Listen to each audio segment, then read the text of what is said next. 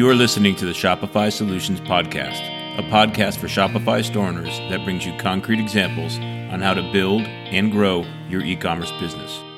My name is Scott Austin, and I have an e-commerce agency named Jade Puma. In this podcast, I'll share my e-commerce insights and best practices with you. Listeners often ask me how they can support the podcast. Well, here's a way. Please try out my new Shopify app. It's called Linear Shopping Experiences, and I'll include a link to it in the show notes. It is a simple and intuitive cross-sell. It adds a pop-up question when the customer adds something to their cart, asking if they want to see related items. And those related items aren't some arbitrary products chosen by a questionable algorithm. They are products or collections that you choose. Best of all, the app is free, and this feature set will always remain free.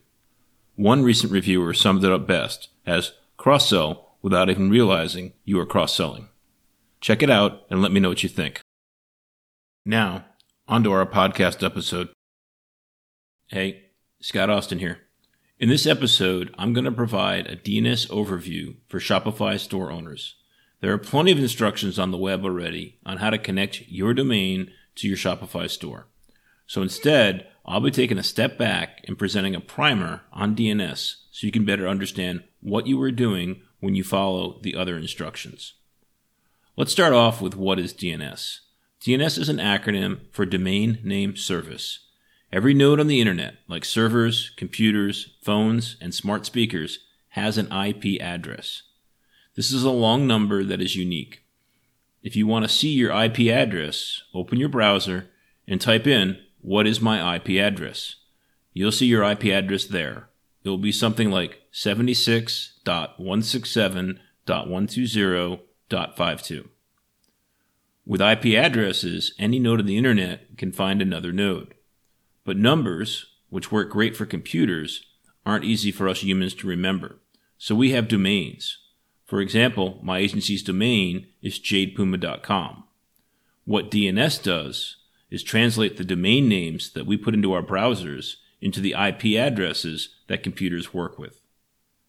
It's worth noting here that every node on the internet does not have its own unique IP address. For example, all Shopify stores operate under the same IP address of 23.227.38.65. So Shopify has some software that routes all of the incoming traffic for its millions of Shopify stores to the right servers in the Shopify data center. Now, a given domain can have several different DNS entries. You may use your domain for your Shopify store and a subdomain like wholesale.jadepuma.com for a different store or website. And your domain is also used for your email address. Each of these will require different DNS entries. Before I dig into DNS entries, let me define some higher level terms. 1. Registrar. This is where you go to register your domain. GoDaddy and Network Solutions are examples of common domain registrars. There are tons of other options, and not every registrar has access to every top-level domain or TLD. Examples of TLDs are .com or .io or .store. So if you're looking for a specific TLD, you'll need to find a registrar that works with that TLD. My recommendation is for you to register your domain at GoDaddy if possible. The reason I recommend GoDaddy is that they are quite ubiquitous in the domain space. So most services have back-end integrations with GoDaddy to get your DNS easily set up. For example, if Shopify detects that you are using GoDaddy, Shopify can connect directly to your GoDaddy account once you authorize it and make all of the needed DNS settings to connect your domain to your store. The same is true for your email DNS settings if you're using Google Business or Office 365 for email. The next term is your name server settings. This is a setting you set with the registrar. The name server setting points to what servers are used as the DNS servers for your domain. Most registrars will act as your DNS server, but you can override that if desired and point to an Amazon Web Services or AWS DNS server or any other DNS server that you desire. My recommendation is that you keep your DNS server with your registrar to keep things simple. I'm going to take a little side trip here. I've migrated many stores from other platforms to Shopify, and some of the stores have been on the internet for decades. So they were using small-tier registrars and DNS servers. In those cases, the biggest technical challenge of the project was getting access to the DNS servers to point the domain to Shopify. This is especially challenging when the domain was registered through and the domain was hosted by the e-commerce platform that the store is moving off of. This is just another reminder to use a top-tier registrar like GoDaddy. Don't try to save $1 a year with a third-tier provider. And don't register your domain through Shopify or Google or Microsoft or any provider who's providing other services. Keep them separate. 3. The next term is DNS server. Your DNS server is the one that you enter all of your DNS settings through. These settings allow people to find your sites on the internet and send you email. So whenever anybody enters your domain into their browser, they'll get directed to your DNS server so that that domain name can be translated to the right IP address for what they're looking for. DNS settings are similar across different registrars and DNS servers, but unfortunately, the user experience across them is not the same. The steps needed to make an entry and what things are labeled can be different between DNS servers. That's why you'll sometimes see a long list of links when a DNS setting is needed. The long list is of all the common DNS providers, as the steps for each can be different. This is another reason to go with a top-tier provider, as the instructions for those providers should be provided everywhere you see them. There are a number of different DNS settings. I'm going to cover the top 4 that you will use with your Shopify store. They are 1. A record. An A record points your domain to an IP address. For most Shopify stores, you'll point your A record to Shopify's IP address of 23.227.38.65. 2. CNAME record. A CNAME record points your subdomains to another domain name. For example, if you want to point your www domain to your Shopify store, you'll create a CNAME record pointing www to shops.myshopify.com. You can also use CNAME records for pointing to other services you use for things like affiliates or wholesale. With a CNAME record, you can bring multiple separate services under your custom domain to provide a more branded experience. 3. MX record. An MX record points to a mail server and is used to process emails through your domain. Most email providers will require multiple MX records in the DNS server pointing to backup servers in case the main server goes down. 4. TXT record. A TXT record is just a text entry or a note.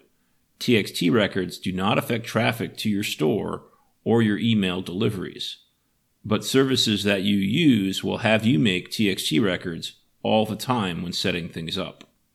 That's because adding a TXT record is an easy way for you to prove to a service provider that the domain is actually yours. In other words, many services will use TXT records in a similar way to the authorization codes you get through SMS to prove you are who you say you are. Next, I'll walk you through the common scenarios where you'll need to make or adjust DNS settings for your business's domain. 1. You'll need to make a couple of DNS settings to get your domain pointing to your Shopify store. In fact, you can point more than one domain to your store. I do this a lot with store rebrands. We'll have the DNS configured to point to Shopify for both the old domain and the new domain. On the Shopify side, you can set it to redirect all the traffic from the old domain to the new domain. And you want to do this for SEO purposes. But before you point all of the old domain's traffic to the new domain, make sure that the new domain has been thoroughly indexed in Google and other search engines. So while the new domain is getting pages indexed, you'll be operating the store under both the old and new domain. 2. You'll need to make several DNS entries to get your email working with your domain.